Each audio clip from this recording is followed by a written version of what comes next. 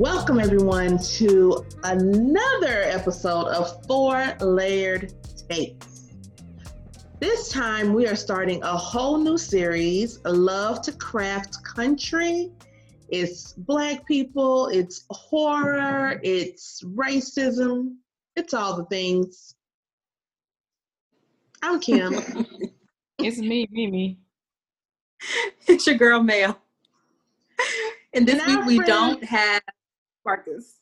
We don't, but I don't know if he's going to be AKA Michelle Obama or AKA Atticus Freeman. I don't know who he would be this week, but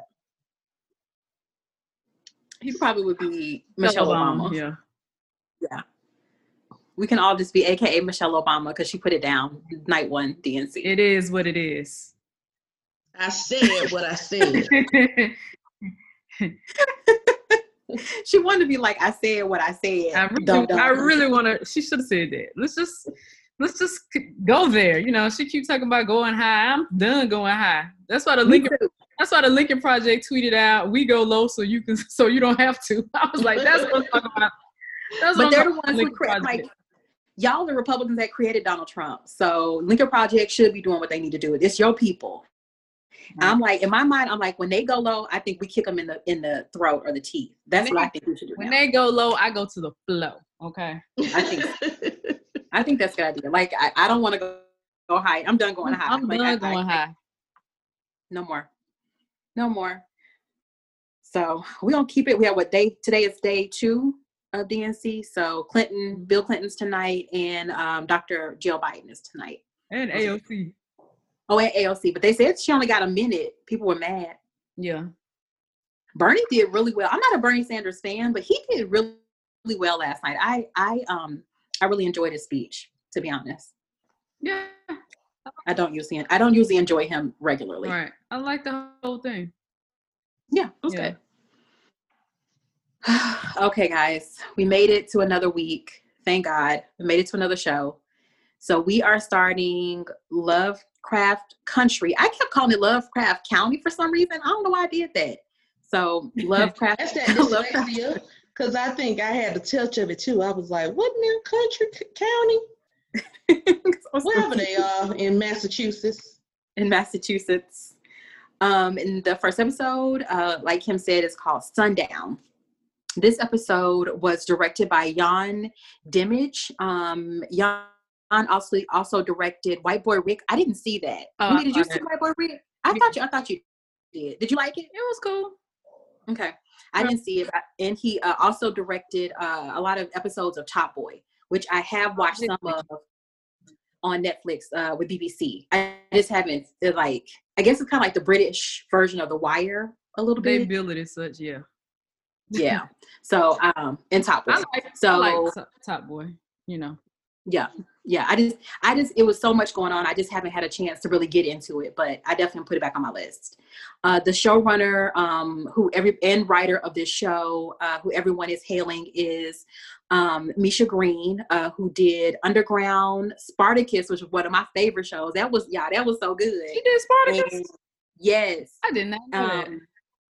She wrote a few episodes of Spartacus, and she did Helix, which was a show that used to be on Sci-Fi Channel. It only had a couple of seasons. That shit was so good and so weird. And I was sad it just kind of went away. You know, myself just like, oh, I'm excited about that. Yeah. She is phenomenal. And this show is executive produced by Jordan Peele and J.J. Abrams. So you have these two horror and science fiction, giants colliding. And we know Jordan Peele from, of course, Key and Peele, Get Out. He is really becoming the voice in horror. He's also doing the new Twilight Zone on CBS. Yeah. And we all know J.J. Abrams from everything. I know him and have hated him mostly because of Lost.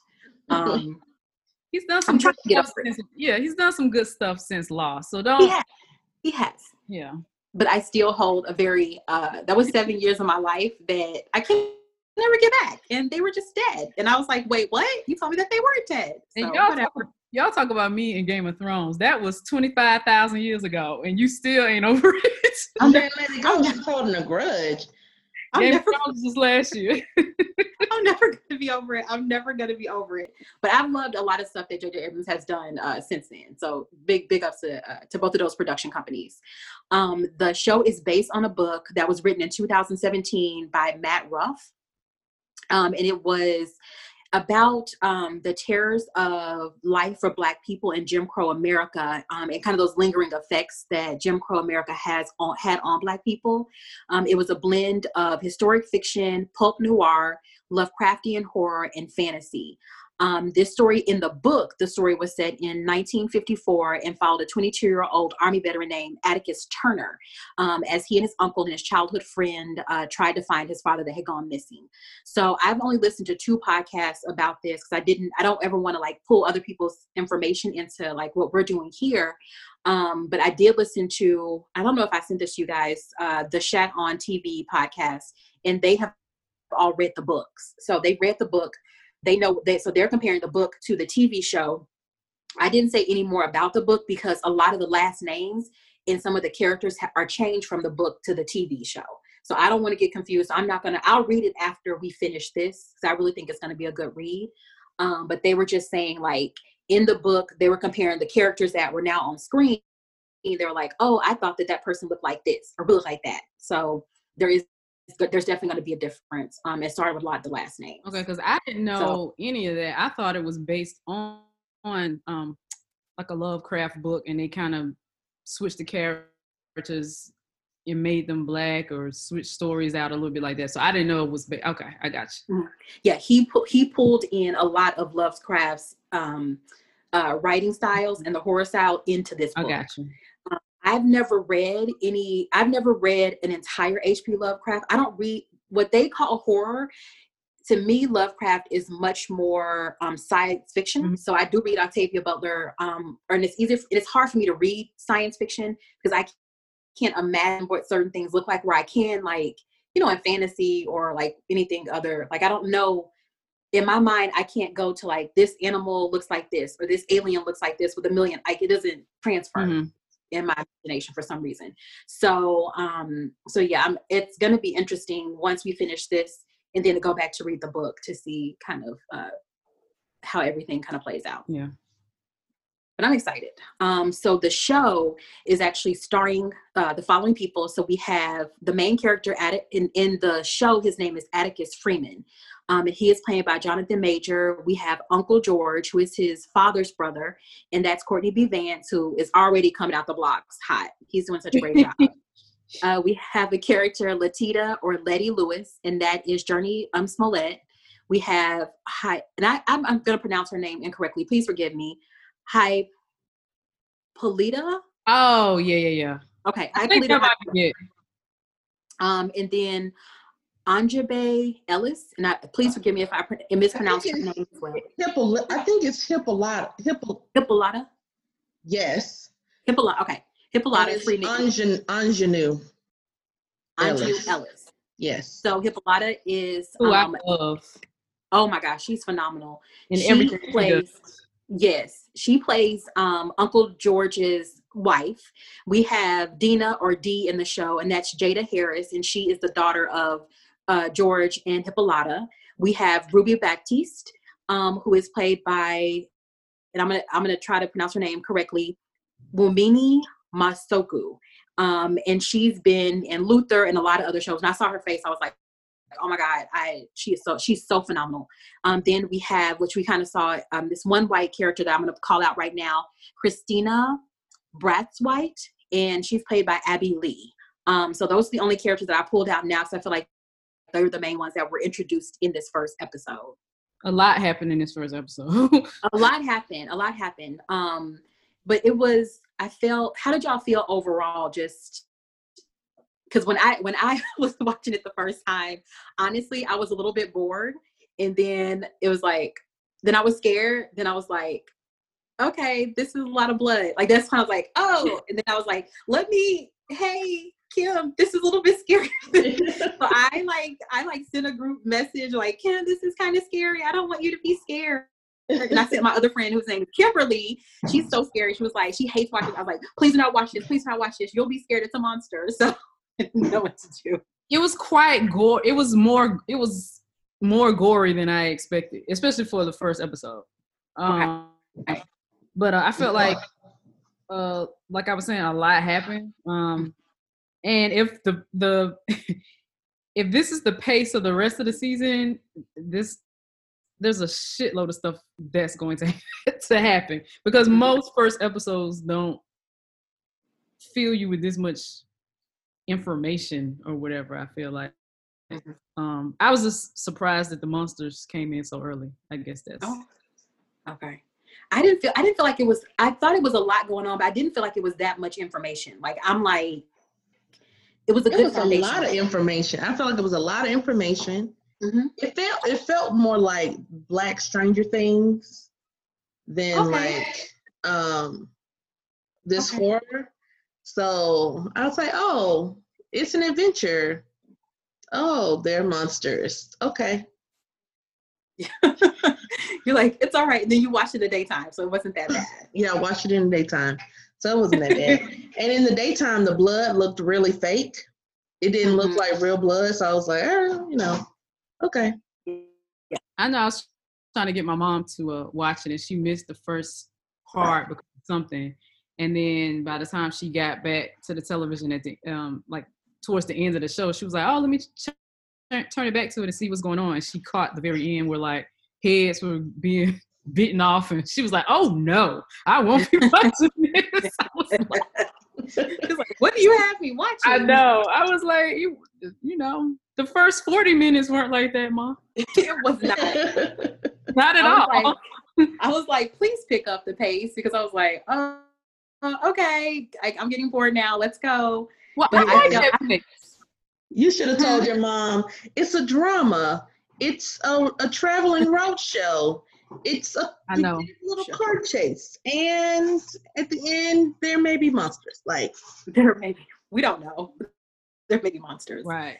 But I'm such a fan of like horror movies and horror noir.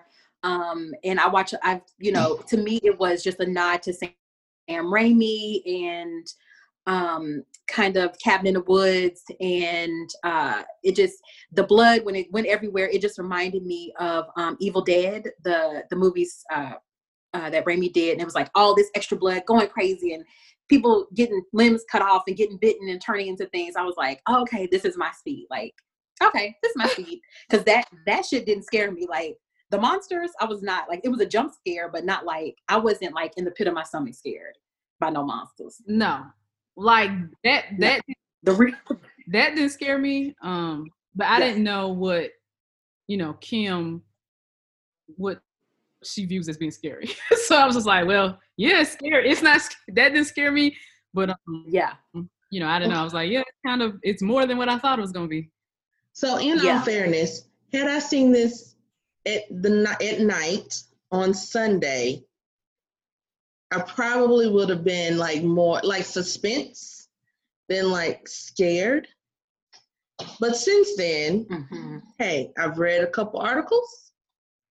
I saw for myself, and I was like, oh, this wasn't so bad. This wasn't scary at all. In some ways, it was actually predictable. So, Okay, that's why I feel like my friends that are scary said the same thing you said. They were like, this wasn't that bad. Yeah. Like, okay, we just wait. We can do this. I don't know. Yeah, I don't know. Yeah, I feel like those probably going to get like the rest that. Of the trailer. All right, I don't know. It's going to get crazy. Yeah. I don't know where this is going to go. I have no idea where it's going. Me neither. Yeah, let's go. So then we have, understanding that H.P. Lovecraft was a writer back in the 1920s. He started this magazine called Pulp Fiction, and it was kind of like a collection of science fiction and horror, kind of this small publication. He came from a very affluent family that lost their money, so he actually died very poor. He never got a chance to actually make a lot of money. He wasn't really recognized for the writer he was, or the brilliance he was for creating the horror genre, and kind of the sci-fi horror genre. So when he passed away very, like I said, very poor.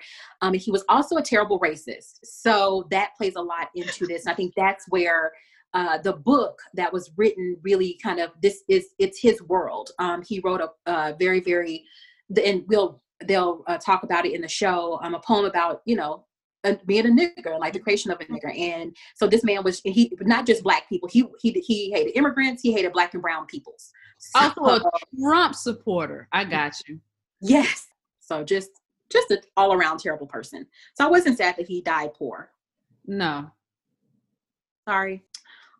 So we start off with this amazing, beautiful scene of, it was kind of a war, like trench warfare. There were monsters and there were spaceship with this sexy alien lady that came down. We see this young man who is in the military, and we're kind of following him. He's trying to survive it. And then the lady kind of whispers something in his ear as she comes down from the spaceship. And then you see like this huge monster with all these tentacles come, and he's like about to eat them up. And then you just see a baseball bat kind of kill the monster, and it's Jackie Robinson. And then Atticus wakes up on a bus. And I was like, I don't know what. I was so I didn't know where that was going to go. And I was like, I think we really jumped into the deep end with this show. That's what I'm saying. It was so much going on. I don't know. But I knew that was a dream. Like, I was like, this is a dream sequence. I don't know what made me think that, but I was like, okay, this is a dream sequence. The lady, I have no idea what her purpose was or what she whispered to him. It was just that was weird. And I was like, okay, so Jackie Robinson, first Black man to integrate baseball. He slays the monster, which is white supremacy. But then guess what? It comes back, and he comes back, and then he wakes up. So, I was like, I think you need something other than this bat. You need something other than this bat to kill this big monster. I don't know what to tell you. I didn't realize it was a dream sequence until I saw the bat. I was like, oh my gosh, this is gonna be crazy. Oh, there's a bat and there's a sexy alien lady. So okay, we woke up. So I thought it was a really cool way to start off the show. Something very unexpected. So Atticus wakes up. He's on a bus. He's headed to Chicago. And he has this book on his chest that he's reading, and it's called a Pulp Fiction. I think that Pulp Fiction to me is sci-fi or science fiction horror. And it's called Princess from Mars. So he kind of wakes up in kind of a start, and the book is there, and the bus breaks down, and they won't let and there's another Black woman on the bus, and they won't let them drive to the next town or where they need to go because they're Black. So the white people get on like this car or whatever, drive away, and then they force them to walk. So as they're walking, the lady asks him like, why are you reading that book, or what's in this book? And he tells him it's about a Confederate soldier that goes to the red planet, to Mars, and he saves the day. And she was like, don't know Confederate people save the day? Like, they're terrible. Like, hashtag tear down all the Confederate monuments. Right. But he's like, it's okay. If you're a hero, let the person just be a hero. He's trying to save the day. And then she asks him, like, what are you up to? He says, we find out during this scene that he joined the army to get away from his father. And now his father has gone missing. So he has to go back and try to find him. So that's kind of how we kind of start this whole scene. These two Black people walking down this very long road with their luggage, and we find out that Atticus' father has gone missing unexpectedly, and now he has to go find him. Can I just say that I am loving that HBO has these Black men reading books. Now, they might fall asleep with the books on their chest, but in The Watchmen, he was reading books all the time. And I was like, okay, Atticus reading books all the time. And then we'll get to, later, more books. I was like, I am loving all the Black men reading. I loved it. I was just like, oh my God, Black nerds unite. This is so great. Yay, Black geeky people. Right. Just keep in mind that they had to walk this long way because the bus broke down, and the people who came to the rescue only rescued the white people. Yes. And I was like, where are they even walking? They're like, there was a sign for Kentucky, but I'm like, I don't know where they are. And they just had to walk. You just have to do what you have to do. It seemed like they were still in Kentucky. Okay. I was like, they were probably safer walking that road than being on the back of this pickup truck. I don't know. The whole thing just made me mad. I was like, okay, here we go. Let's get it together. So we know right now he's on his way to Chicago. So the next scene is in Chicago, and Atticus's aunt and uncle are kind of having some pillow talk and some sexy time. And we find out that they're talking about something that we have heard about. There's a movie that was produced about it called The Green Book. And the Green Book Guide was for Black people to travel through Jim Crow America and kind of find safe places, so safe diners and safe hotels for them to stay at, so that when they were in certain towns, they wouldn't be, arrested or killed or lynched. So we find out that Uncle George actually is a writer, and he has a book called The Safe Negro Travel. So he goes out, he travels, he'll write the notes, and then his wife, she transcribes them, and that's how they make the guide. And so I was like, oh, it's a nice, sexy way to start a morning. I like it. Mm-hmm. So again, we find out that Uncle George is Atticus's father's brother. So his dad's name is Montrose.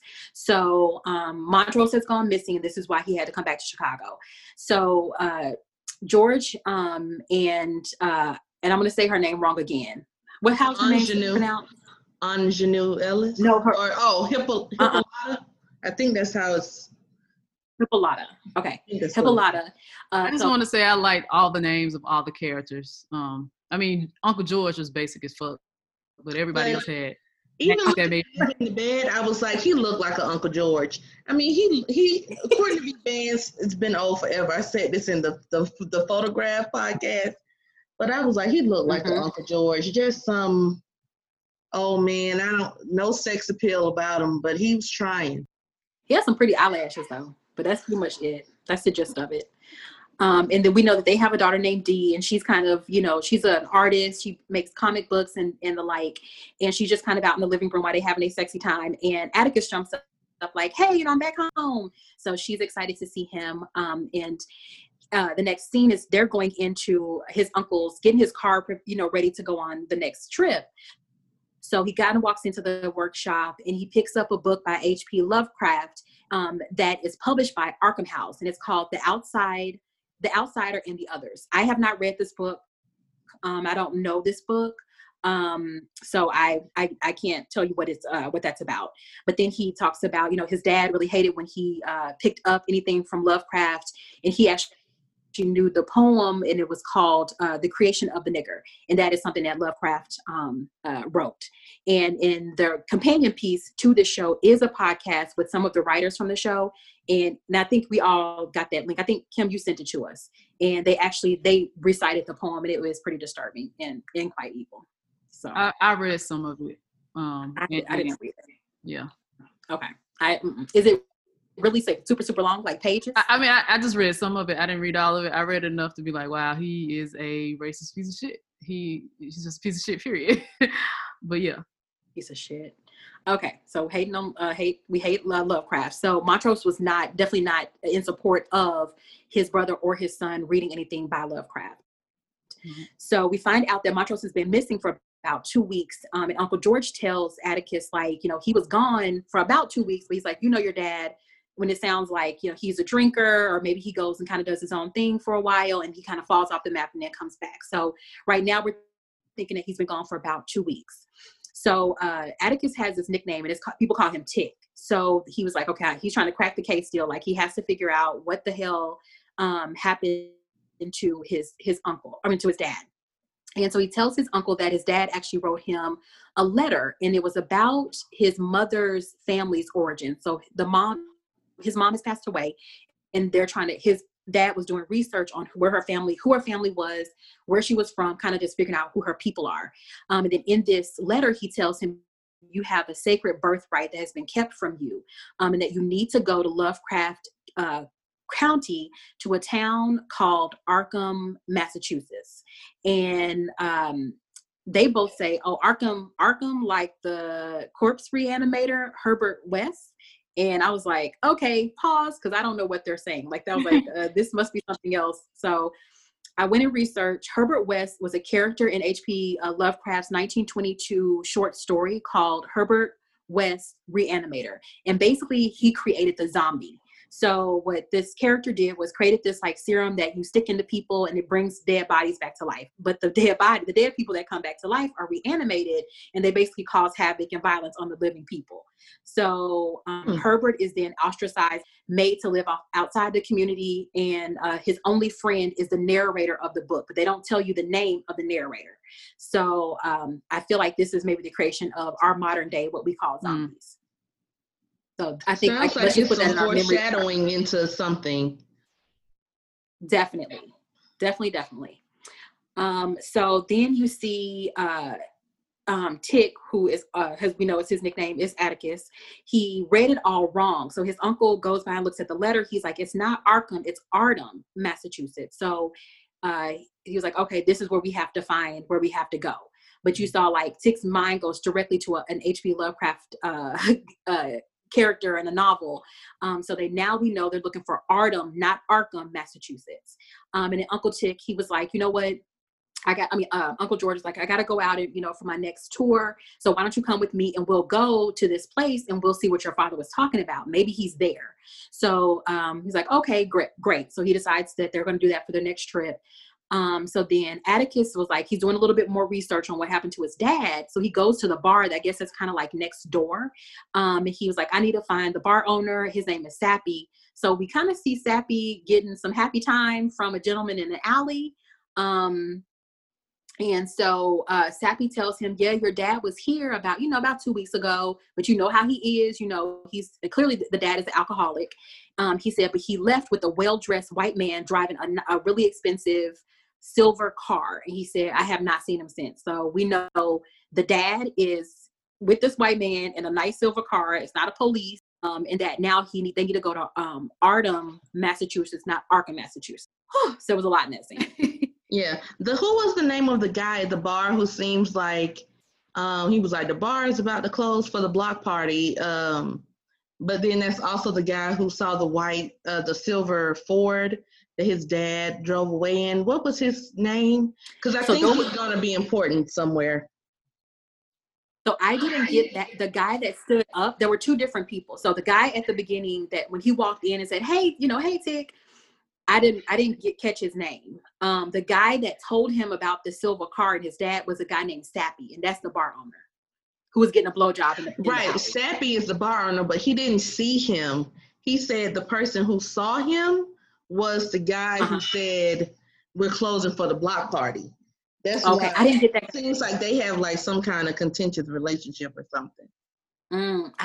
It was strange because I'm like, maybe he bullied Tick when he was little for being like a nerdy kid. Maybe. So. Yeah. I'm sure we'll get to it. Yeah. I didn't get his name though. I have to go back and figure that out. Okay. But yeah, it was some good information. But yeah, I will figure out who that guy is. And I also look up his name in the IMDb.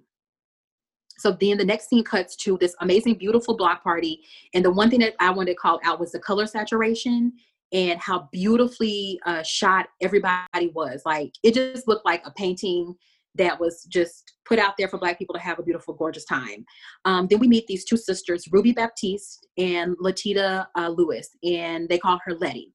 The crowd, they're up there singing and they're having a good time. And the crowd's like, sing this song, a whole lot of shaking going on. So they're like, oh, you want to hear that white people music? Oh, ugh. So now I was like, okay, press pause. Why is this a big thing? So I know a whole lot of shaking going on, like a lot of us do.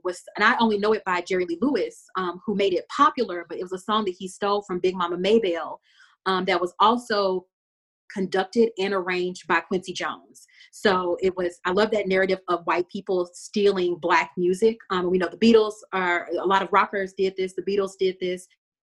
They stole a lot of Black music from Motown, and Black blues and jazz singers released it before they did, and it got larger releases and got very rich off of it. Yeah, Quincy Jones got to be 173 years old. Listen, if you look at Quincy Jones, his documentary, and then you read, he has done everything. He has worked with everybody on some stuff you wouldn't even know about. Mm-hmm. Yeah, I definitely didn't know this. I knew about Big Mama Maybelle, but I didn't know that Quincy Jones was attached to this song at all.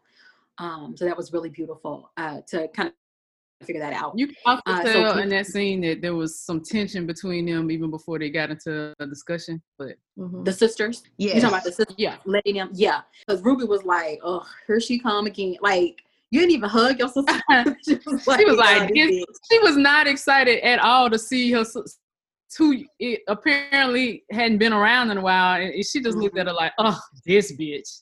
Here she come with all this food, this shenanigans. Right. But that's why I was like, is but she I feel like that because of who Letty is, like her personality, or is there? I feel like they're gonna do some kind of colorism storyline somewhere along the way, because Letty is clearly looks. I mean, in real life, she's biracial, and Ruby is a nice brown skinned woman. So I was like, they're gonna play this up somehow. Yeah. Oh my God. And then that blue light on her skin. I was like, Ruby up there glowing. Hello. Her skin is beautiful. Yes. Flawless, beautiful. And me, 41, still has adult acne. Like, give me a break. It just seems like what's the damn name? Journey Smollett. I'm bad with names. I'm bad with names in real life. I damn sure ain't gonna remember no character names. I'm just gonna call them. that big ear boy. Anybody? That's that auntie in you, baby. You know that. You know who I'm talking about. You know who you are. You know who you are. I ain't never known nobody names. Even when I was 20, I'd be like, the boy from Africa. No. It seems like she just, by the argument she later has, she just seems like she's real flaky. Mm-hmm. Whatever that is. I'm looking forward to that backstory. Yeah, we need to unpack some things. Yeah. So we find out that, Letty had missed her mom's funeral, and Ruby basically had to pay for it. So she's not staying in like the best boarding house or the best, place to live. And then I guess, that kind of is the gist of it. And she's like, I need a place to stay. And she was like, well, you got 2 days here. But after that 2 days, you got to get on down. I was like, damn. I know, right? She gave her a hot 48. She was like, did her like Sister Knight did Will Reeves. You for a few days, and then after that you get out of here. A mess. So while they're outside at the block party, the scene cuts to inside and at Uncle George's house, and we find out that when he went out on the road, that he has been beaten by white people. He had, I guess, broke his kneecap, so he's kind of icing his knees. And then they decide they're opening up kind of the maps. Now we have our phones, but they have these huge books of maps of, the counties and the cities and the places that you need to go. And his daughter's kind of gone and like illustrated different things over the different counties. And Ardham, Massachusetts, the uncle says that, I couldn't find it on any census for over 2 centuries. Like it just wasn't there anymore. But he finally finds it, in that it's located in this place called Devon County. And that's called a Sunset County. I had not heard of Sunset counties or Sunset cities before this. Okay. And I've lived in the South I've lived in the South my whole life. I just have never heard of it. Yeah. I didn't know this was a thing. I didn't know the terminology. Yeah. I knew it was a thing. Like you need to get out of here before sun goes down, but I didn't know that there was actual like term for it. Yeah. I didn't realize it was that far north is what I didn't realize. Chicago. Yeah. Well, in Massachusetts or whatever. It doesn't seem like it would be, but yeah. So I guess, you learn something new. So after the scene is over, we see Tick headed up to his dad's house, and he passes this really beautiful silver car just kind of parked near his dad's house, windows blacked out, and he just kind of walks past it. And Tick goes in, and he kind of is looking around the apartment. He gets his dad's gun, and he picks up a copy of the Count of Monte Cristo, and a picture of his family falls out of the book. So he kind of puts it on the pillow, and you see that that's it's clearly very important to him, this book. I have never read the Count of Monte Cristo. I don't know if you guys had anything to read into this. I watched the movie several times. You think that how is it tied into this? Like, do you think there's a signifier? Or? Do you want me to tell you what I wrote in the story of Count of Monte Cristo? I'm not going to read it, so go right on ahead. Oh, well, the movie. I'm not going to watch it kind of old, but go on. I mean, it's good. It has spoiler alert. Spoiler alert for people who read. No, it's just about somebody patient and diligent enough to seek out revenge on someone like 17 years later. And they accomplished it. They were meticulous in how they executed it and planned it. Okay. Sounds like a good book. And it's written by it's written by Dumas, who also did The Three Musketeers. Okay. I believe that he also did The Three Musketeers. And if so, he is a Black man. Oh, okay. Yeah. You know, I really want to do all this reading. Side note, I know I talked about the Black man doing all this good reading. Y'all, I've read nothing but articles on my phone. I really need to read some books. I'm not learned enough. I don't know if that will factor into this show about, planning revenge or not, or if it's just a shout out to a Black author from that time. Because, this was, I don't know, when did Three Musketeers? I don't know, 17th century or something. I don't know. But that's what The Count of Monte Cristo was about. And it was a Black author. French, so I don't know. Well, you know what? You can start tomorrow if you want to. Are the libraries open? I mean, I don't know if I need to get my library pass back, but anyway, I just was like, oh, they're making so many references to all these stories and books and poems. Yeah. What? Well, you have time. You can do it. So we see him put the book down on the pillow. Then he picks up the phone and calls out all these numbers. I know where he was calling. He calls South Korea and a lady picks up the phone, but he doesn't say anything. And she says, Tick, is that you? You went home. You shouldn't have. And then he hangs up the book. Hangs up the phone. He's completely he's shook. So I was like, okay. So now we have a lady in South Korea who knows it's him, and she told him not to take his ass back to Chicago. So apparently the lady on the phone, the South Korean lady on the phone, is the image of the lady that he had in his dream. That lady, that's who that person is that was on the phone. The alien lady? Yes. I did read that later. That she, I guess they're connected somehow. And that she was on Road Rules or Real World. She was on Real World San Diego. That South Asian, the South Korean lady. Oh, okay. But it's the same lady. So he must have a relationship with this lady. Okay, he knew all them numbers, so shit. I was like, I don't know how you remember all those numbers and where you're calling. It's crazy. So the next day, Tick and Letty decides to join them and Uncle George. They are getting ready to depart for the next tour for the guidebook. And then they're saying, we're going to go to Artem, and check it out, look for your dad to see what we can find. Letty's brother is on the stop as well. So then she was like, oh, I'm gonna hop in the car. Let's go and let's roll out. So before they leave, Dee, George's daughter, she gives him her little comic book that she wrote. And it's her mom's face. And it's a comic book called Orinthia Blue. And it's based on her mom. So I thought that was really cute. And I feel like that's something that we need to keep in our minds because that kind of stuck out another part of this episode. So that was kind of cute. And you saw them kiss and it was just nice. And I was like, oh, you're also cute little Black family. I love it. So then we get to, I guess this is where I got kind of bored, but not in the way that most people might think. So it just says Midwest, on the screen, and they start driving. As they start driving through the Midwest, you hear James Baldwin speaking over what's happening. Then I immediately recognized coming to life of a lot of the pictures from Gordon Parks in the segregated Jim Crow America. He did a beautiful series of pictures, black entrance here, white only photos in this show. The way they brought him to life was it's something I had not seen before. I thought it was just absolutely brilliant. And so they're kind of driving through all these different towns. And then you see this billboard and you're listening to James Baldwin's voice. And this billboard says, niggers, don't let the sun set on you here, understand?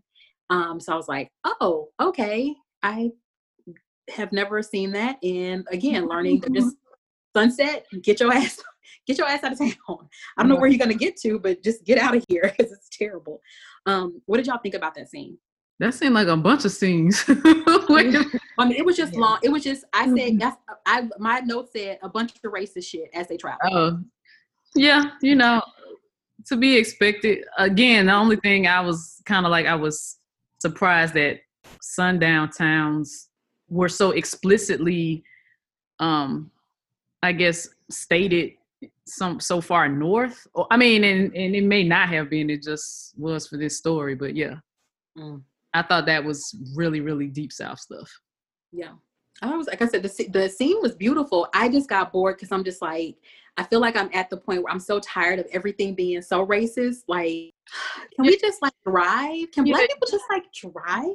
You said that last week, and I'm like, and now you want to dive into Lovecraft Country? I was thinking the same thing that you were thinking, Mimi. I was like, she said that last week, but we are right here. We are right here. We're like in it. Like this shit is fucking, we like knee deep in this shit. So I was just like, yeah. And this is our third thing that we have talked about race on this show. Like True Detective, freaking The Watchmen, and now Lovecraft Country. All HBO. I don't know. It's a lot. Well, but the reality is, if you do any sort of historical piece that's based in America, you're going to have to face racism.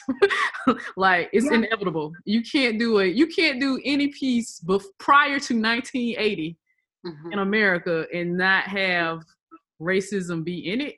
And if you avoid that topic, then someone's going to be like, how did you avoid the whole topic of racism in something based in 1965? It's like well, so. Like, please. I did love hearing James Baldwin speak, and I love the Gordon Parks photos coming to life. Yeah. And I was able to see when they brought his exhibit here a few years ago. I was able to see it, so it was beautifully done. I was just like, yay, white people saying, doing white people shit and being mean and evil, and I was like, dang it, here we go again. Yeah, so let's keep it moving. Oh well. So they're going to travel to this place called Simmonsville. And George has found this place called Lydia's Diner. Somebody gave him a hot tip, and that it's supposed to be a safe place for them to put in the guy. So he's like, okay, let's try it. But Simmonsville on the map, when his daughter, it was like, she like put on there, like, you don't need to stay here very long. It's a very, very racist place to be. It's not safe. So they arrive at Lydia's, but it's a different name on the diner. It's not Lydia's anymore, but they were like, oh, we're here now. Let's go get some lunch. And I was like, this is not a smart move, guys. Hey, gang, y'all got no sandwiches or something? This is a good idea. So they go into the diner. They sit down. There's a young white guy behind the counter and this other white guy, older white man. And the white man walks out and they're like, can we get some menus? We can try to eat some lunch. Like, come on. So the young white guy is just nervous. So Letty decides to go to the bathroom, and she hears the young white guy, the waiter, talking on the phone, basically calling up the other people, being like, hey, there's these 3 niggas here that's about to eat some dinner, and we need to, get rounded up. So she kind of peeps what's going on, and at the same time, you see Atticus kind of looking around, like all the walls are like freshly painted white, and he was like, something. It was so like, Get Out to me. And I was like, get out. Get out. Yeah. So he asked his uncle, like, why did they paint the White House white? And he was like, oh, it was, they tried to burn it down. So they had to paint, to paint over the char, you paint it bright white. And so he was like, oh, okay. Then he moves a tile on the floor and you can tell it's been burnt. So clearly some racist white people have come and they burnt Lydia's down and then just took it over and painted it. So this is do not put this in the guidebook. This is a not safe place. Take this off the guidebook right away. Immediately. And then it was a good, funny scene. I really enjoyed. Like, that might have been like my favorite scene out of the whole show. But I was thinking the whole time, back in the day when we used to go on road trips, we had a cooler with sandwiches and fried chicken wrapped in foil and all kind of stuff. I was like, where is their cooler? They went through a whole checklist of, do you have all this stuff? Not one mention of food. Yeah. What happened here? I didn't think about that, but I was like, is this why we did the same thing? We had all our food was with us. We had our drink. You stopped to get gas and go to the bathroom. Other than that, you rolling through. So I was like, but that might be a byproduct of our families not being able to stop, in certain towns. So I was like, oh shit. So then Letty, when I tell you how this, and I was tears crying. When she ran out that back, she basically was like, get your ass up. You got to get the fuck out of here. I was like, get the fuck in the car. Journey's screaming voice is a little annoying to my ear. I was like, I hope she ain't screaming a whole lot in this show. I think this is gonna be a screaming kind of show. I know, but it was just like her screaming voice doesn't match her regular talking voice to me or something, or her face is just really almost grating in a way. We gotta get the fuck. I was just like, look, she got in that car though. You never saw her. She tells us why she's so fast later. She got the hell out of there. I was like, y'all better come on. She ran her ass up out out of old ladies and got in the car. So she drives them off. And I said she drove like a bat out of hell. So right when they run and get into the car, these other white men with guns pull up in this truck and they're shooting at them and basically going to kill them for trying to eat lunch at this place that used to be Letty's that they clearly have already burnt down and probably killed Letty. Or Lydia, I'm sorry, Lydia as well. So she's in the car, she's driving, they're shooting guns at them. And all of a sudden she sees out of the corner of her eye, they had to be going fast as fuck. So then she sees that there's this, the same silver, nice car that we saw at Atticus's dad's house is now kind of on a parallel street and they're going to converge. So she puts the pedal to the metal and she's like, I got to go in front of this car. So the car ends up coming in between them and the guys in the truck and they flip the truck. So they kind of, I don't know what that's called. It was like a force field. It was like they hit a force field around the car and the truck flipped over. Yeah. So it's kind of like, and she almost like, I guess they kind of like jackknifed it almost. So, the guys fly out of the car and they're on the ground and they stop the car and Atticus is looking they shot the back of the window out. So he looks at the back and this white woman she's very well dressed, just gets out of the car and she just stares at him. Doesn't say anything, doesn't do anything. And then they just pull off. And I was like, keep that in your memory bank. Scary white ladies well-dressed white ladies in silver car. Okay. Right. So Letty's driving, so they just kind of drive off and they make it to her brother's house. And Letty's brother's last name is also Baptiste, like Ruby. So now we can, her Letty's last name is Lewis and theirs is Baptiste. So they go in and what I liked about this scene was the brother asked, well, they're talking about the car chase and he's like, well, how did y'all get away? How did y'all make it out? And they were like, they all looked at each other and they all lied. Like they don't tell him the truth that it was a silver car that stopped all this from happening. They just said, Letty motherfucking Lewis drove us, blah, blah, blah. So I thought that was really cool because, when you need mom's the word in your family or your friends and somebody asks a question, y'all all know not to say nothing. Like that's what it was. I was like, I like this. Her brother tells him like, we've been doing research. I did some research on Devon County. And he has this huge file. He was like, there is a really bad sheriff there. This town is bad news. And there is a town in Devon County called Byford. Byford was named after an old English town that was founded by people that were witch hunters. And they said they hung a woman because she had sex with a demon that was in a form of a black man. So basically, the original Karen. Like, give me a break. Then he says, people go out, they don't like outsiders, they don't like people like us. And people go missing a lot of the times, kind of in the woods around this town. And people don't know, like, if it's wolves or maybe bears or something, but there's like a high rate of people going missing in this area. And that their sheriff was a former Marine, but he's very bad news. He had this huge NAACP file on him. I guess all of these different complaints and all these things about this guy. And he was like, this is just a third of it that we saw in the show. So, this guy's a really bad person, which pissed me off because I'm just like, we're still dealing with this shit today. Exactly. Made me irritated. So then he says, Artem is basically in the middle of nowhere. And then the uncle said, there's no guide stops. There's nothing. So everybody else looks nervous, but Tick was like, I don't give a shit. Like, this is where we going. I gotta go there. Like, he does not waver. He never looks nervous, really. He's always just, I don't know if this actor is just that great of an actor, but he really made me think, I'm like, if I meet this man in real life, I'll be like, oh yeah, here go Atticus. Like, I'm not going to see, I would see this character be like, yeah, let's go Tick over here. Let's go see what he's talking about. You ain't got nothing to worry about. Tick over here, cool as a cucumber. I don't know. I saw him in the Five Bloods first, because he's in the Five Bloods, and then to see him in here, and I'm like, yeah, Tick, Atticus, kind of the same character. I think he may be a little typecast, maybe. Okay. Well, he's doing a great job. I haven't seen Five Bloods yet, but he's doing a great job. It is on my list. So Letty and her brother are kind of getting into it, and we find out that her brother sent her money to come to the mom's funeral. We know Ruby already still mad at Letty for missing the funeral. And she says, I had to bail my friends out of jail. Like, I had to use the money for something else. So I feel like maybe her friends are in the movement. Maybe that's what they had gotten locked up. Maybe they were freedom riders or something. So maybe she had to use the money to get them out of jail. But she did, like, everybody's mad because she missed the mom's funeral. And that it made me think of Imitation of Life. And I was like, Mama.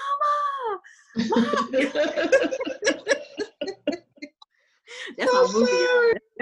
That's my crying movie when I need to get a good cry in. I turn on Imitation of Life.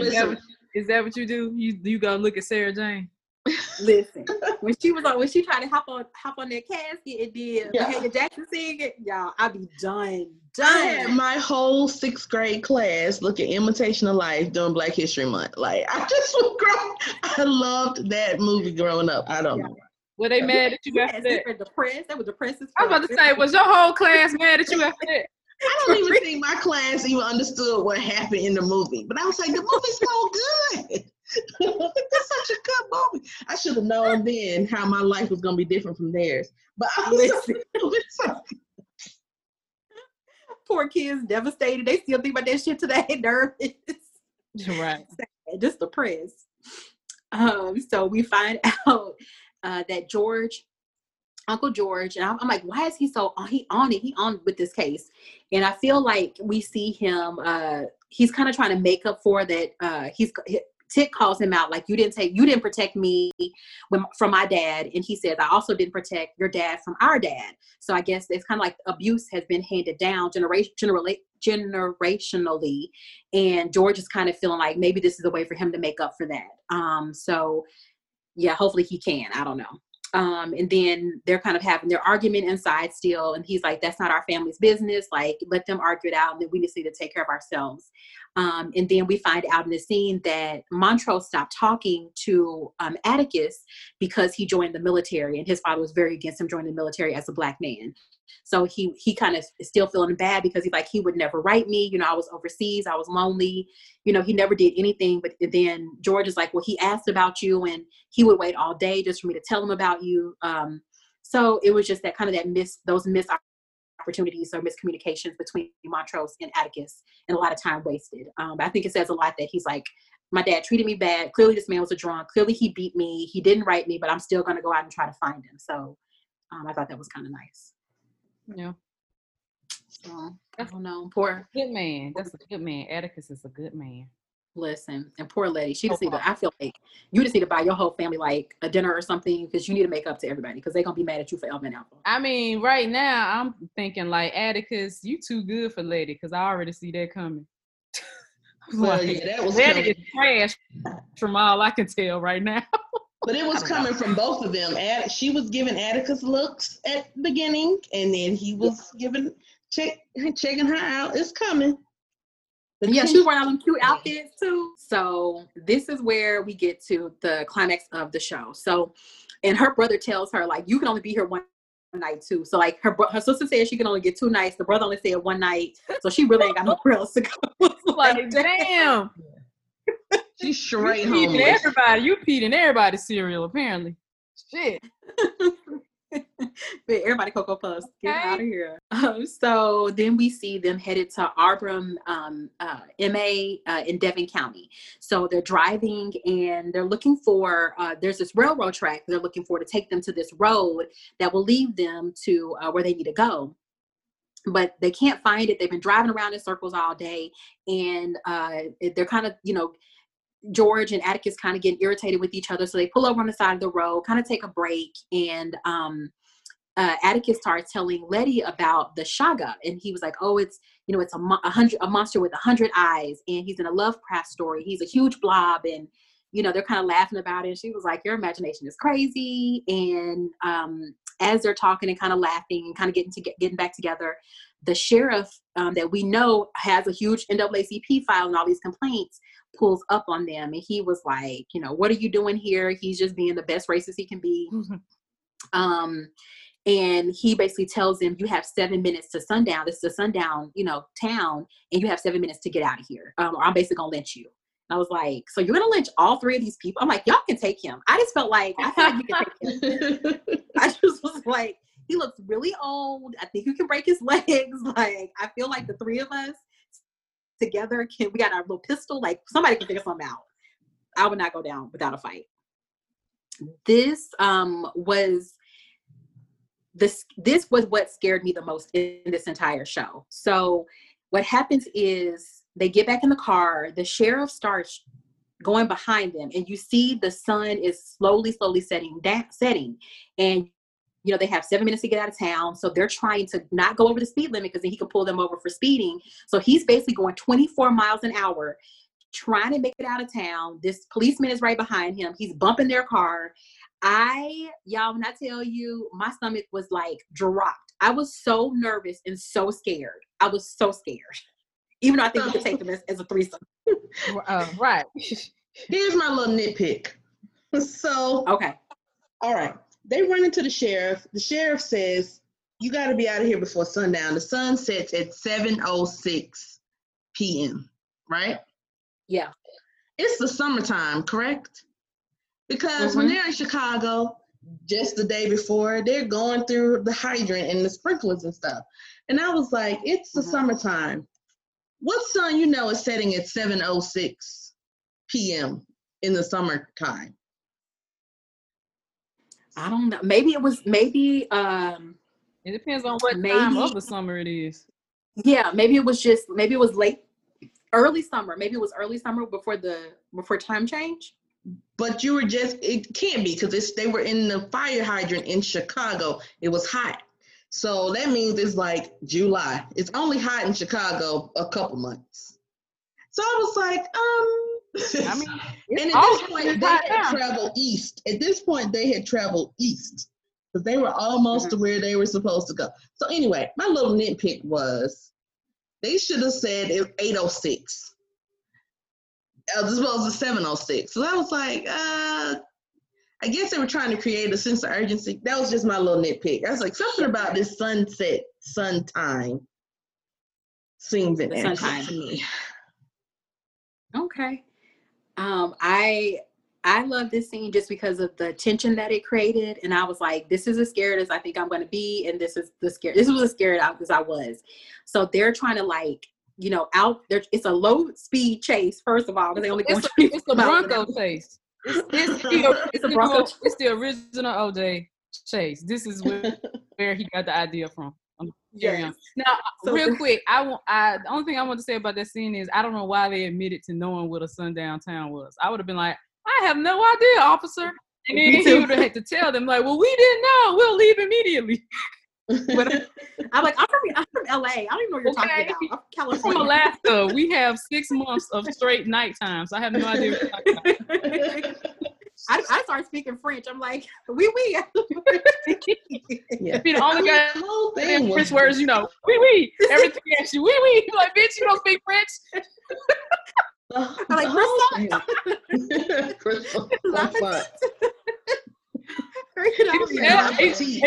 You be like, ATL. I made something up. But see, so, Letty, she was about it. But Letty got a little about it in her, which I appreciate. Yeah. Because when Atticus... She can get put out of everybody's house. Okay. When the sheriff was like, I will let you go if you say, pretty please, super smart. Yeah.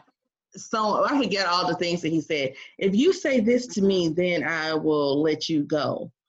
I was like, okay, really? But I guess since Atticus is in the military, he follows commands.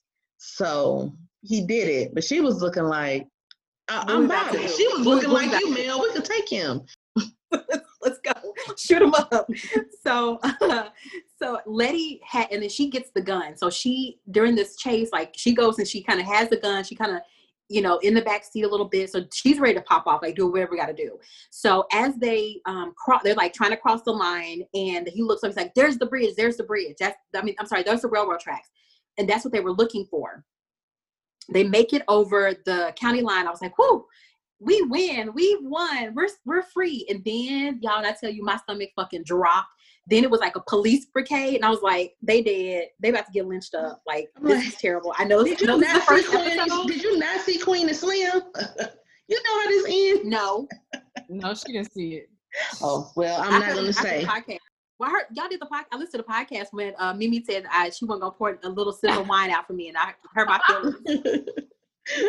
That's how we're doing the entire experience. Yes, no Queen and Slim for me. So they make it over, and you just see this police brigade, and I was like, oh God. So you know that the sheriff has like called the other county, like, these 3 niggas coming in, we got to kill them. So that's basically, I'm like, they just really like to kill Black people. I'm just like, this is too much. It's just too much. So you see the sun going down, like I said, like they make it over, but now this like whole brigade, and they get stopped. And right before, right before you see that Tick saw where that railroad crossing was, and that's where they're going to lead them to Artem. So the police basically tell them to get out of the car, and they're like, yeah, they're travelers. And I'm like, oh, they think they're gypsies, like, or not, they don't think, they're calling them like, oh, these are gypsy travelers. I love this show called they're American Gypsies, like the Irish Travelers, and My Big Fat Gypsy Wedding, and all those shows. So they're trying to like, oh yeah, y'all stole this, and you probably stole that car, and you broke into this house, and they're marching them into the woods to kill them. And so they have them on the ground. Like, oh shit. I'm like, are they just going to be ghosts for the rest of the 9 episodes? I don't even know. It's like, it's the grand opening, grand closing. Shit. And right. And they're dead. So as one of the policemen has a gun on them, you just see this blob come through it, all these teeth, and he rips this man's arm off and basically kills him. So I'm like, oh God, the Shaka have come. And right, at the beginning we heard Tick tell Letty about the Shaka, this blob that's like 100-eye monster. So they basically are getting torn up, these police getting torn to pieces. Our 3 characters are on the ground, and these monsters are just hopping out of the trees and eating them up and killing them, and they just break off running. So then Letty and Tick run off with the sheriff and one of the policemen, but they left Uncle George on the ground. Like, he just like on the ground with his flashlight. And they find this cabin. They run into this cabin, and then the sheriff had gotten bit by one of those monsters. And so he's kind of there. He has his gun, and they're still being super duper racist. And Uncle George ends up coming up. He finds them. So they pull him inside. And Uncle George is like looking at everybody, and the sheriff is just acting really weird, and he's kind of like sweating. And I was like, okay, this got very Cabin in the Woods real fucking fast. Like, I don't think we should be in this cabin. I think we should just run it into a tree. I don't know what we should be doing, but this is not our place. I thought Uncle George was going to play dead, because that's what I would have done with 2 bad knees at 56 years old. I would have been covered myself in blood and just laid out in a contorted, like, pose and be like, oh, I'm dead. You ain't gotta come over here. I'm like, I'm broken. All right. Like, he was brave as hell to go through the woods with a flashlight looking for them, because there was no way I would have laid there until the sun rise. So he has his flashlight. So he gets in, and he says a quote from Bram Stoker's Dracula. And basically like, well, you remember what happens, to when you get bit by a vampire, and like, basically, you get bit by a vampire, you turn into a vampire. So then we see that the sheriff is basically turning into one of these creatures. So I'm like, oh God, this is too much. This is too crazy. And they're like, okay. So he's like, but then, vampires are scared of the light. Like they sleep in coffins in the daytime, they're out in the night. So he was like, they're probably scared of light. So if we can use the headlights from the wagon, and there are flares in the back. So the sheriff is like, Letty has to go. So she was like, I got this. I'm gonna run my heart out. And I was like, bitch, you about to die on this day. I was like, please don't go out there and get yourself ate up by all these chakras or whatever they call. Did you say chakra? She said her chakra. Yeah, she said she was a high school track star. Remember, I was a award-winning track star. I did the 40 in 2 seconds. I got it. She had it too, really, and I was like, she had really good form. I was surprised because most movies where that are track movies or some sort of athletic movie, and they have an actor in there playing basketball or football, and you looking at them, you like, dude, at least get somebody who has the form of an athlete, because your ass looks terrible. But she had good form, like, you know what I'm saying? Like, she actually could have run track at some point.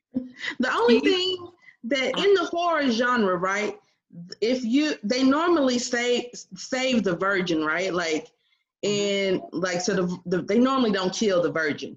So I was like, either Letty is a virgin or she is not. So she got to run for her life. But I was like, I wonder why they didn't get her, because she didn't have the light. And yes, she was going fast, but I was also like, it was a lot of them. Yeah. I don't know. I was like, I feel like the virgin in this is always, it's going to be, I was like, well, if the only person that has to make it through is Atticus. So I was like, maybe they're going to sacrifice Letty, then she'll be out, and then she'll be a Letty ghost, and then Atticus will live. So I put in my mind, everybody was going to be ghosts at this show. There's going to be ghosts for the next 9 episodes. So I was like, and the ghosts. So Letty Usain Bolt that shit. She gets to the truck, really like in the dark, in the woods. Like, I was like, you're great. You did a really good job.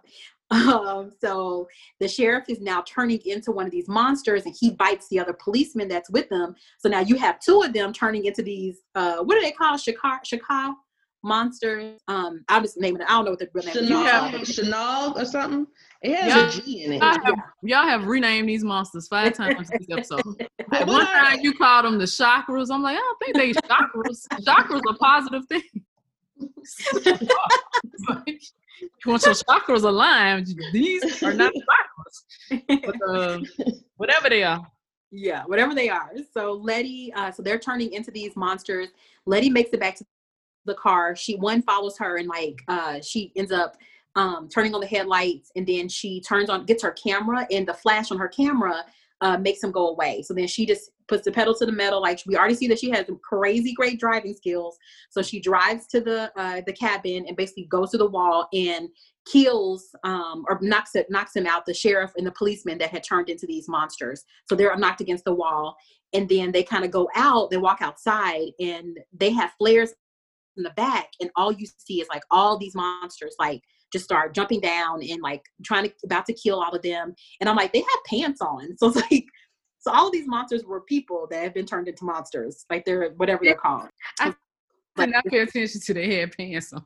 Yeah, I was like, that has pants on. Either, because I was looking at the light around them going back to Game of Thrones, and I was like, oh, they have the firewall around them to protect them from the whites. From the chakras. And that was a really pretty scene though, like when they put all the flares out, and I was like, y'all about to be straight dead, because these flares about to go out, they're about to jump on y'all and kill y'all. And so right when like you're like, okay, doom is happening, then you hear a whistle, and the whistle kind of like dog whistle, kind of like just all go wherever this person was that was blowing this whistle, they all run off. And then we kind of cut to them look at each other. And then the next morning, they made it through the night. None of the monsters came back, and they're kind of walking. They find the railroad track. They find this old bridge that was going to lead them to Artem. And so they're kind of walking. They're covered in blood, and they pop up on this old, beautiful house, and they walk up to the door. And as they walk, you see the same silver, nice silver car there. I'm like, okay, so now that's clearly a part of this story. They're part of this story for real. And the door opens, and the man is a white guy with blonde hair, and he says, we've been expecting you to Atticus. And he says, welcome home. So clearly this is Atticus's mom's family's place. Mm-hmm. But couldn't that all have been solved if the lady would have just picked them up in the car and drove them to where they were going? It could have, but then we wouldn't have had a great adventure.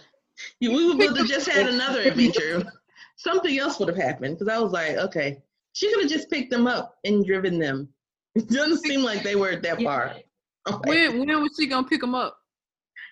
She had a force field around her because she knocked the other car out when they were in the other town. So she somehow got there before they did. And I'm like, why didn't she just pick them up? Get in the car. Get in the car. Hey, guys. I think that she could have just been, I think that she could have said something at Atticus's dad's house. That's when we first see the car. I mean, like, hey, to your people. But it was a great adventure. This was a very strong start to one of the strongest starts to a TV show I've ever seen. So I'm like, they came out the block. Like, they did not waste any time coming out the blocks. Like, bitch, we here. This is what we about. You're about to see some Black geek shit on a whole nother level, and let's do it. So I'm excited. This episode gave me Quentin Tarantino vibes. Okay, it gave me Sam Raimi vibes. In that it felt like two different movies in one. So all I thought about was Dusk Till Dawn. Oh yeah. Like Dusk Till Dawn. It just felt like Stranger Things to me. So I was like, okay. I love it. But I think but that's what's cool about it. Like, they have taken so many nods from so many different science fiction and horror genres and put them all into this one cool show. Right. I feel like you can definitely see Pulp Fiction. You can definitely see From Dusk Till Dawn. You can definitely see Stranger Things. I didn't even think about Stranger Things when you said it. And then I'm like, for me, it was Cabin in the Woods, Eli Roth, and then it was Sam Raimi. Like, when all that crazy blood and monsters changing, I was like, God, this is crazy. I remember the first time watching From Dusk Till Dawn. I had rented it. This is when you could rent videos. I know the younger generation has no idea what I'm talking about. But and I thought that I had gotten the wrong movie.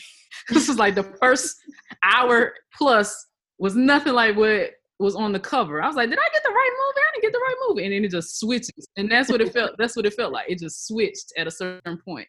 And I think that leads back to even the name, even Pulp Fiction being a name of one of his movies. That's what Pulp Fiction was the name of Lovecraft's magazine. So I'm like, all of it's connected, but kind of, leading from this Lovecraft, this crazy racist Lovecraft guy. But I love that we all have those three different vibes, and I think all three of them are completely relevant. What genre is Dusk Till Dawn? What genre is that? Horror. Horror. Oh. Well, then it makes sense. Then I guess then it means that the writers and the showrunner that they're really knowledgeable of the genre. If it's able to like cover so many different movies, and we can see the elements of horror in all the different movies, or sci-fi, or whatever this is. So I give it an 8 out of 10. Yeah, definitely. I loved it. I thought it was great. I'm excited. I haven't listened to the next podcast. It dropped on Sunday night, so I haven't listened to it yet with the showrunners or with the writers. So I'm excited to listen to that tonight. So yeah. I loved it. I thought it was great. I'm excited to wherever the hell we gonna go. I'm down. I just like, after that opening scene, I'm like, whatever ride you're gonna take me on, I just have to settle in for it. Yeah. I know it's gonna be a lot of racist shit, so I gotta just get my mind right. It's gonna be some more racist shit, and just like white people killing black people because they can. It might be some wins though. You never know. I mean, they clearly won. I feel like it was a win because all of the trio made it. They got ate up. The true monsters got ate up by the crazy monster. Which also kind of didn't make sense. So what was the scariest part? Don't they know about the woods? Like, wouldn't the sheriffs know about the woods at night? So they took them in there. Were they not aware? Mm-hmm. They just thought it was wolves and stuff. You remember everybody said that they thought there was just a lot of wild animals, but nobody knew blobs with 500 eyes was out there. But they knew people went in and didn't come out. They thought it was bears or wolves. Yeah, but you just think like, okay, they got killed by a bear. Like, okay, they got murdered. They got killed. So what was y'all's scariest part? Like, was the jump scare at the end the scariest? Like, my scariest part was when I saw that police blockade when they were on that slow speed chase. So I was like, and we're dead. And we're lynched. That was probably it. Yeah. That wasn't scary because I expected them to be there, because I was like, I mean, you're going to cross the county line. You're not going to cross the county line into a safe county. We're all in the same place. So I was like, none of it was scary, actually. Maybe the end when the mother monster, I'm going to call her Mother Monster, because it looked like there was a larger monster that was above the cabin. When the mother monster blew the whistle or whatever they did and they all dispersed, I was like, oh, there's a mother monster here. I didn't think the blowing of the whistle came from the monster. I didn't know where it came from. I just know that there was the mother monster, and then I heard the whistle, and they all dispersed. So something is controlling them. Mm-hmm. Yeah. There's a bigger force. This is all happening for like somebody causing it. The bigger force is probably these white people they just met at this house at the end. Oh, 100%. Because I mean, I feel like the monsters there was a reason it was so hard to find the railroad tracks and the road. And when people and travelers and different people find their way there, then the monsters have to kill them, and then they become more monsters, like to protect it. I love when Courtney B. Vance started to like recite Dracula, like that was really beautiful. Just everything. I thought it was just great. I'm a horror lover. If anybody does get a chance on Shudder Network, they did a whole documentary on black people in horror. It's called Horror Noir, and it was really, really phenomenal. That was really great. And I didn't know a lot about the old horror movies with black people and kind of our evolution in the horror genre. So I'm enjoying it. I like that J.J. Abrams and Jordan Peele did not write this, but they're just executive producing it. That it gives it room. I feel like this gives Misha and her team really room to do their own thing. But yeah, I definitely had Get Out vibes and all that good stuff.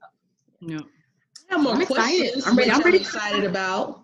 Like his mom died. These are her people or something, but the mom has passed away. So who is she? Courtney B. Vance pulled out that picture of a woman from his wallet. I'm like, was he pining for his nephew's mom? Is this his sister? Like, who is this lady that he pulled out of his wallet? So I have his wife. That wasn't her? No, that was not her. That was another lady. Oh, I thought that was her. What? When he was talking on the phone. When he was talking to her on the phone, and he told her that she could come out on the road with him the next time, and he pulled a picture out of his wallet. I thought the picture was of her. No, it wasn't not her. It was another woman. Ooh, okay. Oh. It was when they were at Letty's brother's house. Because he was like, I got to get off of Mr. Baptiste's phone. I'm calling long distance on Mr. Baptiste's phone. And then he pulls that picture out. Yeah, I didn't realize that. So I'm like, who is this woman? So. Interesting. Yeah, I'm loving it. Black Geeks Unite. I love it. I love Black people reading and doing all the things that we want to do. So I'm excited. Again, very excited about listening to the podcast. And us seeing ourselves in this genre. So I think it's brilliant. Thank you, HBO. HBO love Black people. I really think they really love Black people. The new president, maybe. And if you go to on HBO Max, because that's where I watched it, there are all these extras. So they have like a 41-minute Comic-Con interview with all of the cast. I started to watch it. It seems pretty good so far. And then each one of the characters have like an exploring Lovecraft Country thing. So I think the extras are going to be interesting to watch too after the episode. Okay. Yeah, I can't get HBO Max on the TV, but I can get it on my computer. Thank you so much for joining us for episode 1 of Lovecraft Country. We are so excited about this. Hopefully Marcus, AKA, will be able to join us for our next episode. Please make sure that you watch it. Please listen to us on iTunes. Please make sure you rate and review our show so that we can make sure that we move up into being recognized on iTunes. And thank you so much. We look forward to talking to you next week. Bye. Bye. Bye.